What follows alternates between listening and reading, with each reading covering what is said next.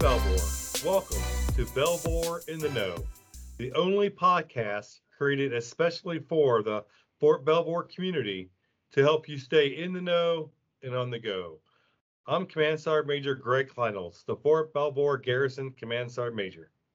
And I'm Colonel Josh Seagraves, the Garrison Commander. Special guest for this episode, Mr. Boyd Hodges, Director of Emergency Services. I'm pleased to introduce Boyd to the community today and to discuss the importance of his position overseeing the directorate that keeps Fort Belvoir safe. So, Boyd, thank you for joining us. Let's just start off by you telling us a little bit about yourself for the community. Thank you, sir. I just want to say it's an honor to serve with Team Belvoir. It's been a great privilege being here. I'm a retiree. I'm a retired lieutenant colonel of about 25 years of service between Army and Air Force, predominantly from a law enforcement security background, and spent 14 years of my career living on military installations. So I take very personally the quality of life for our families and our residents as the joint service community right here on Team Belvoir. Yep, absolutely. And we've been waiting a while to get you on the team, so we're certainly glad you're finally here. Thank you, sir. Yeah, we're definitely glad to have you on board. Such a critical position for Fort Belvoir. So, what are your goals for community engagement and involvement with the Fort Belvoir community? Sergeant Major, that's a great question, and I intend to get very personal and upfront with families and be accessible.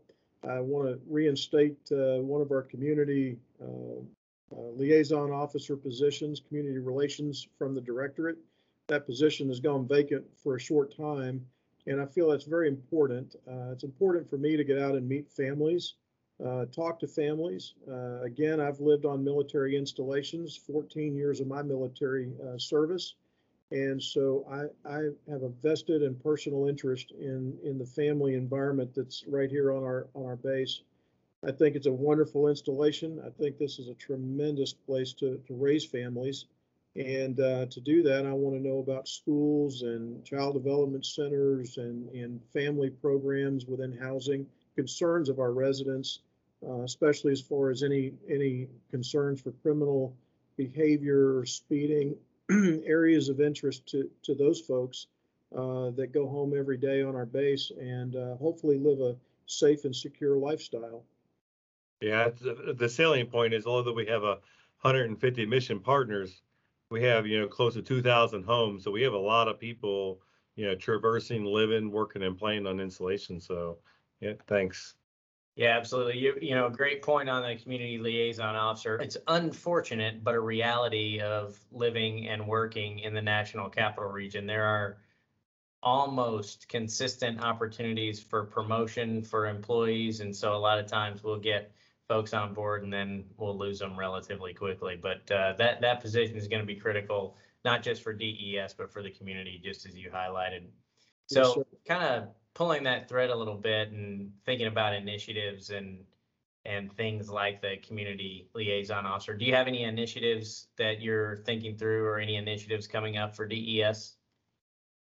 Yes, sir. One is the National Night Out program. We'd like to set up an event to better demonstrate to the community, not just from a Belvoir perspective, but as you said, sir, the greater area that we live in. We're the benefactors of some tremendous mission partners external to the installation, Fairfax County in particular, and a whole host of other folks that support what we do and who love to be a part of our Belvoir team. And so I'd like to highlight those folks as we do these night out events.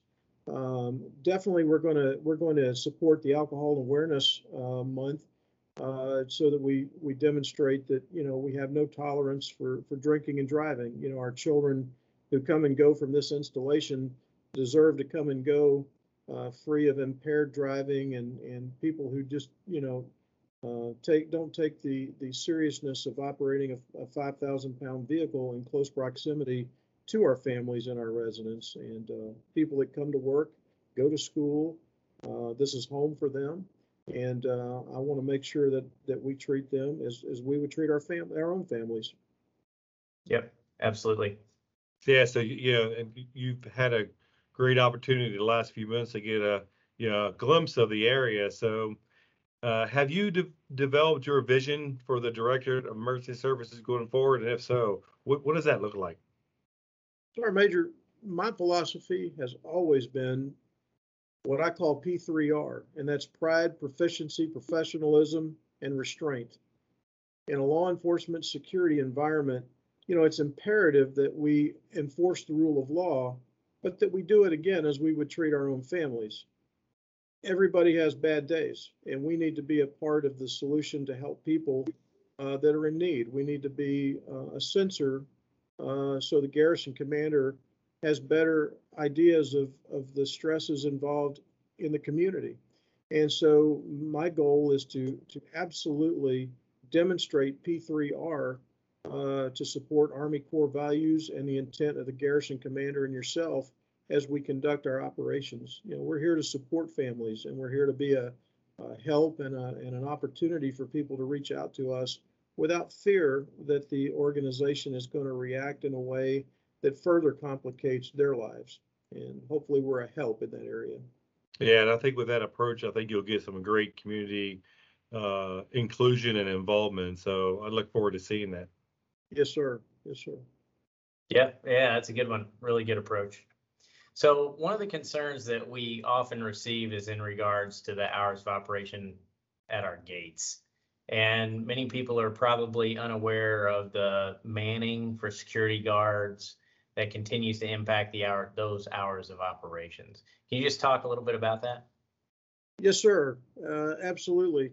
One of the problems and challenges involved in security work is absolutely when you work with a workforce of civilian employees, the Department of Defense and Department of the Army gives you very set parameters as to how much opportunity you can take from a garrison perspective to operate access control points. Our intent is to maximize the use of our resources, and currently we've been the benefactor of having a 95% assigned personnel rate involved in what we do. The reality is on some days we have less than 70% available, very similar to other organizations. If you work in your normal office environment, you have similar challenges with people who are just not able to be there to carry the workload. We're no different in that respect, and we have to manage our resources very carefully in order to provide the environment that is not just convenient for our mission partners and our families, but that makes sense from a fiscal and a corporate Army perspective. And that's juggling a lot of things, sir, and appreciate that question, because it really drives to the heart of what we do, is to provide easy access to this environment. So. Yep. Yeah, absolutely. Yeah, manning, again, tough in this area, just like you alluded to earlier. So I appreciate that. Yes, anything else you'd like to share with our audience? Sir, I'm just very proud to be here. We have some really great professionals, not just in the law enforcement physical security environment, but we have our fire professionals that provide emergency, EMS support. We have EMTs that actually provide services on your behalf into the community.